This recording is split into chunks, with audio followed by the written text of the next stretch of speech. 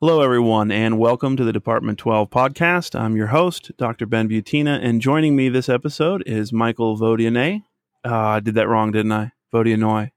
Did you say It's it? I didn't even Michael hear you say it. Vodionoy. I said it Vodionet. Somehow, even though I wrote it phonetically, I still Oh, said it God. wrong. And I'm going to leave this in the episode just to prove to everyone what a schmuck I am.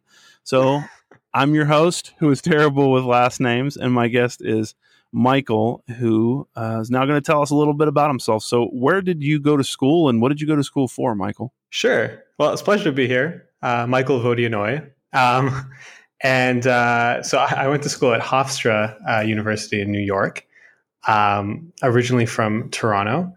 And while I was at Hofstra doing my degree, I also worked at a consulting firm called E. Rogers Associates.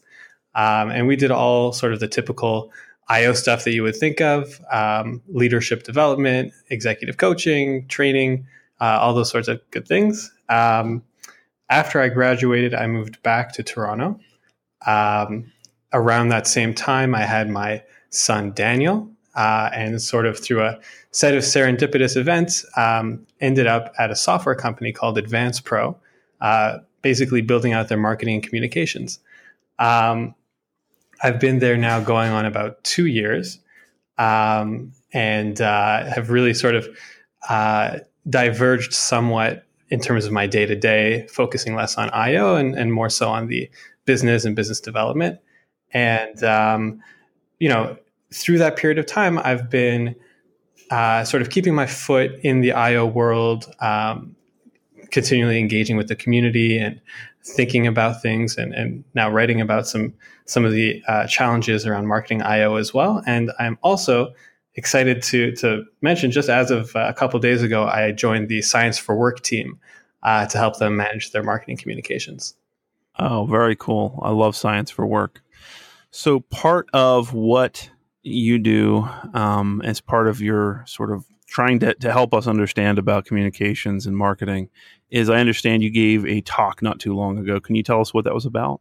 Yeah. So I was fortunate to have the opportunity to talk to the Toronto IO Network. We have annually a big summit event. We have speakers and sort of a range of topics. So I had a chance to put some thoughts together related to what I perceive as some of the challenges with marketing as an IO psychologist, and sort of communicating like what we do and who we are. And one of the reasons I kind of came onto that idea was, when I did my degree in New York, and I got the sense that IO was like a growing field. I never really encountered too much confusion when I would tell somebody what I was doing. But that kind of all changed when I moved back. And I was surprised. I was doing job interviews and I was saying, yeah, IO psychology. And they're like, well, what's that? And I was like kind of unprepared and struggled to articulate it. So I was able to put some ideas together and present on that. Okay. Yeah. So it sounds like what we have out there is brand confusion. And I would guess that, in the area around like Hofstra where you were going to school, probably, it's a pretty white collar area. A lot of people are going to be familiar with the term, but I think that probably we have about the same level of confusion anywhere in flyover country in the US that you probably saw in Canada. It's not, I don't think it's not well understood. It's super long name. I forget how many syllables, but it's just like a ridiculously long name. And I think you're onto something with the idea of the brand here. So when I think of a brand, I think of like Nike, Apple, and then, what are the kind of stories and feelings and ideas and memories associated with those brand names? So what do you think the brand is for IO psychology? What are you hearing out there? So that's a good question. And for the purpose of this talk, I sort of dove into some of the literature on branding and consumer psychology and how people associate with brands. And there's tons of literature on it. And one of the things that I sort of zeroed in on was through the process of engaging with a brand, the first step that people go through is just being able to identify a brand. And within that, typically there's certain levels. So at the most basic level is just, if you have a brand, do you know how to categorize it, right? If you think about Apple, right, you think about a technology company, or Nike, you think about athletic and footwear. So at that sort of very basic level, if somebody has trouble putting you into a category, very likely they're not really going to engage with you at all. They're probably not going to remember you. So that was sort of one of the things I wanted to zero in on in my presentation was, I think even at a very fundamental level, we struggle. And I didn't want to focus too much on the name IO Psychology, because the truth is a brand doesn't need to be perfectly descriptive of what it is. But to the extent that it causes some confusion, even at the most basic level, it starts to cause some problems down the road. Okay. So so when somebody hears IO Psychology for the first time and they don't have a sort of mental bucket to drop it in, they probably go, oh, okay, psychology or psychologist. And what is the brand of psychologist in people's minds out there? Yeah, so that's, I think, exactly how people think of it, especially when you slap, industrial/organizational, which doesn't necessarily intrinsically mean anything to people when they hear it. So they sort of immediately go to psychologist and start to categorize from there. So when I ran this exercise in the presentation, I said, well, what's the brand categorization of a psychologist? And, the general consensus was, well, it's a mental health professional. And what do you associate it with? Well, a couch and a cardigan and therapy, right? And all of those types of things. And I think a lot of people listening to this might be able to relate to that sort of misconception that we get into. So one of the things that I wanted to talk about in that context was, we're very different from a lot of those ideas in very important ways, especially when we're going out into the business world and, essentially tackling business related problems in a way that people wouldn't think of a psychologist doing. They're thinking about psychologist as a therapist, as a mental health worker, where we think of psychology as sort of the scientific study of like human nature.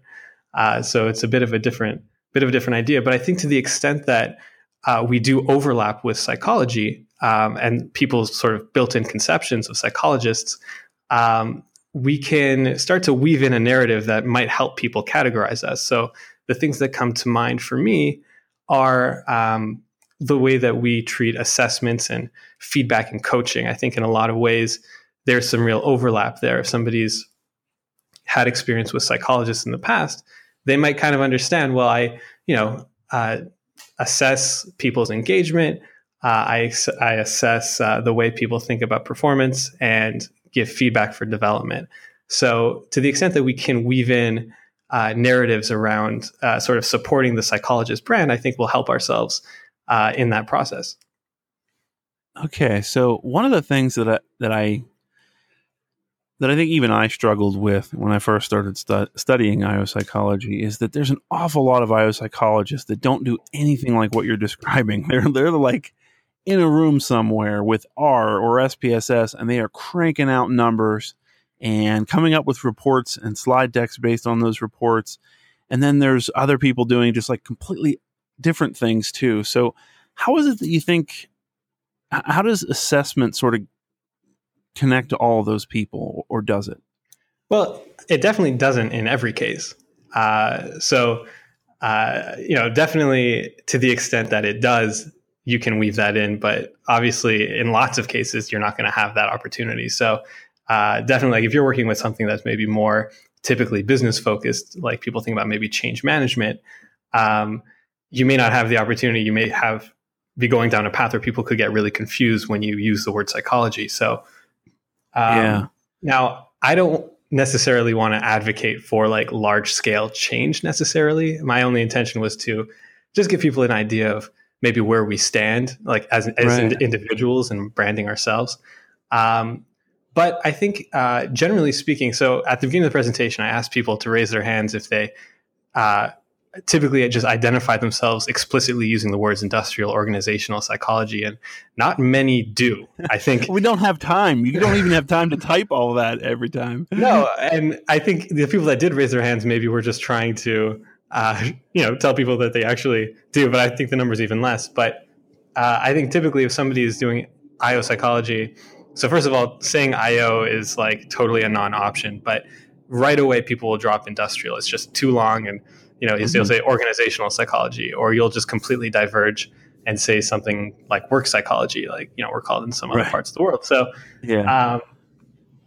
I think that I hesitate to say that you shouldn't use IO psychology, because to the extent that people aren't using it, we don't really have ambassadors for the brand, and we're never really going to build it up. But I think you do need to consider, for example, most people's job titles don't explicitly include IO psychology, so you don't have to associate with the brand explicitly, at least at first. Yeah, I think it's kind of akin to like if you met somebody in a workplace and you ask them what they did and they said they were an MBA, you'd say, okay, I know you're an MBA, but what is your job? Like, what does it you actually do here?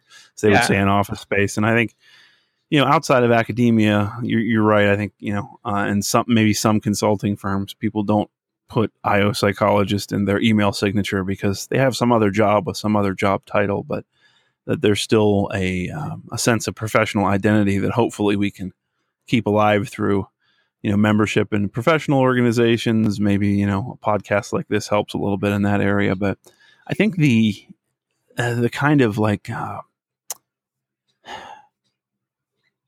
I'm trying to think of a good way to put this, but I think the fact that the brand is kind of split or diverse, that starts like from the very beginning. For most of the listeners that we have here, you probably went to a residential college or graduate school, and right away people start talking about, are you on the I side or the O side, or the people side or the number side? And having gone online for my PhD, I didn't know what the hell anybody was talking about there. I didn't realize I had to pick a side. It was like red versus blue out there. But yeah, I mean, you can meet so many different people, and that actually one of the things I like about the field is that you can do so much with it. Most of my career has been in training and development, and now I'm doing more employee selection stuff as well. But it's a puzzle to people what exactly this means. And I think insofar as I do run across people who know what it means, or they think they know what it means, the brand to them is employee selection, because they've worked for somebody, or they have contracted out with an IO psychology firm that does testing or employee selection or interviews and that kind of thing. So would be really interesting, and I'm sure that the research has been done at some point in the history of PsyOp about this name, but it would be really interesting to know what that brand is, if anything. Yeah, well, it's an interesting point. I mean, one of the things, again, for my presentation, there was a lot of back and forth, and so this is sort of maybe an informal way to gather data, but the sense that I got was that not only do we have a weak brand in terms of how people see us, but internally, like you're talking about, there's a lot of confusion. Like I said, when I had to really sell myself for the first time as an IO psychologist, I really struggled to put it together in a way that kind of made sense. So, it's definitely a challenge. And when I was thinking about some of the barriers that maybe we have, and me personally, one of the challenges I had getting into more of a pure marketing role is that I kind of think like a scientist. And I think a lot of IO psychologists would relate to that. And to me, what that means is being very process oriented, very particular, very nuanced. And it's like kind of the exact opposite of what a good marketer would do. Right. So we get hung up on all of the different variables and the different areas in IO psychology. But from a marketing point of view, none of that is really needed. It's not like you've been successful in marketing yourself if the person understands every single detail of what an IO psychologist actually does. Right. So I think one of the things that I've been trying to work on is just train myself to be not so verbose, to really put myself in the shoes of the person listening and try and convey the message that they need to hear and understand, as opposed to giving them a TED talk on IO psychology and all the different elements. Yeah, I think that's a really good point. And it kind of ties to an episode I had a few weeks ago about how we communicate or how we can communicate, and the fact that we're trained to use a lot of hedging language. Like it may be this, could be that. We kind of don't want to put a flag in the ground because all of our conclusions, at least our empirical conclusions, are probabilistic, and we're not trying to put a yes or no out there. But all of that stuff, I'm boring myself even saying this because all of that stuff is not something that the average person wants to hear. They need to hear, a more simplified version of it that gets across the main idea, that's easy for them to understand, doesn't make them feel stupid, doesn't give them a lot of information that they don't need, to your point, and that they can, gives them something to hang their hat on. When you think about Nike, you think about basketball, Air Jordans, athletics, you hear that word. Oh, it gives me something to hang my hat on. I don't know that much about shoes. I don't need to know that much about shoes, but I know that brand Nike is associated with that. When I think of Apple, I think of design. I don't know all the internal workings of a smartphone.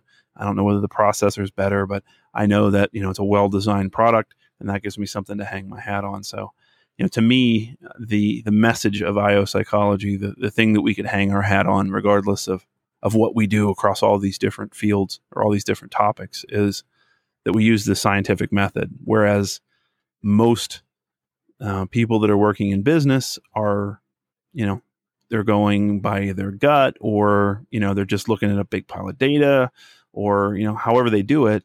And their decisions might be, more far reaching than ours. They can, they have more sort of leverage or room to make predictions and things like that. We use the scientific method as much as possible to make decisions and make recommendations for people to use. The upside of that is we can say things with more certainty than I think most others. And the downside is that there's a lot of things that we can't say with any certainty because there's just no data, there's no studies that have been done on it and things like that.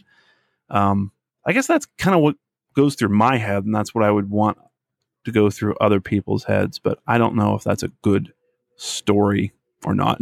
Right. Well, I think it's a good point. I think for the most part, people who have gone through, an IO psychology education would relate to that as sort of a core differentiator between us and other people who might do work that looks similar to ours.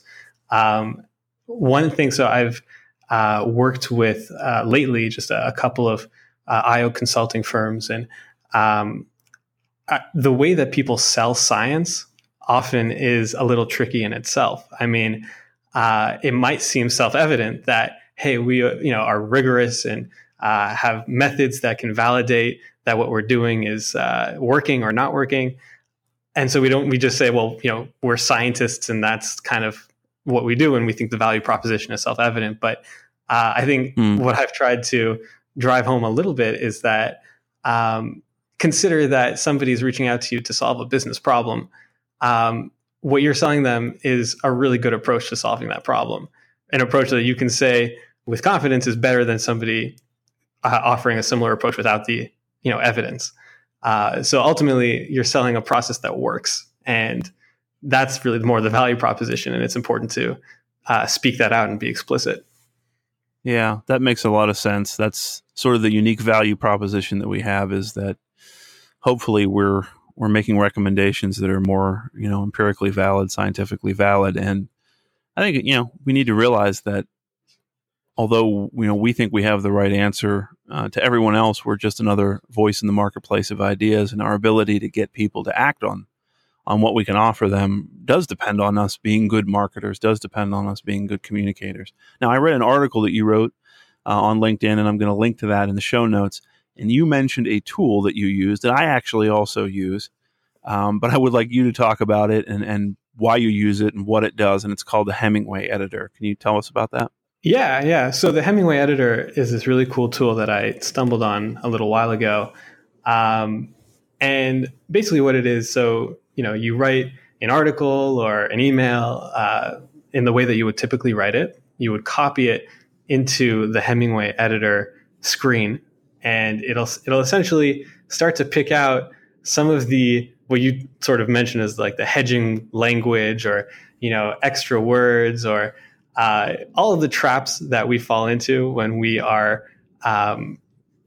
being sort of overly nuanced and not direct.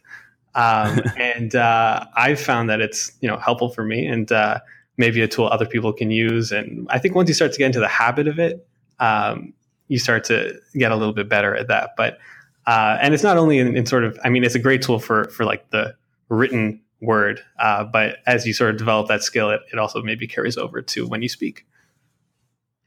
Yeah, I think it's a great tool, and the best way I can advertise it to folks, and by the way, it doesn't need to be advertised because it's free to use, but the best way I could advertise it is that if you want to sound like the opposite of how I'm coming off in this podcast, so if you want to get your rambling down and maybe cut your sentences back to, a human length, the Hemingway editor will really help you do that. So, Michael, I want to thank you very much for being on the show. I really appreciate you being here. Thanks for having me.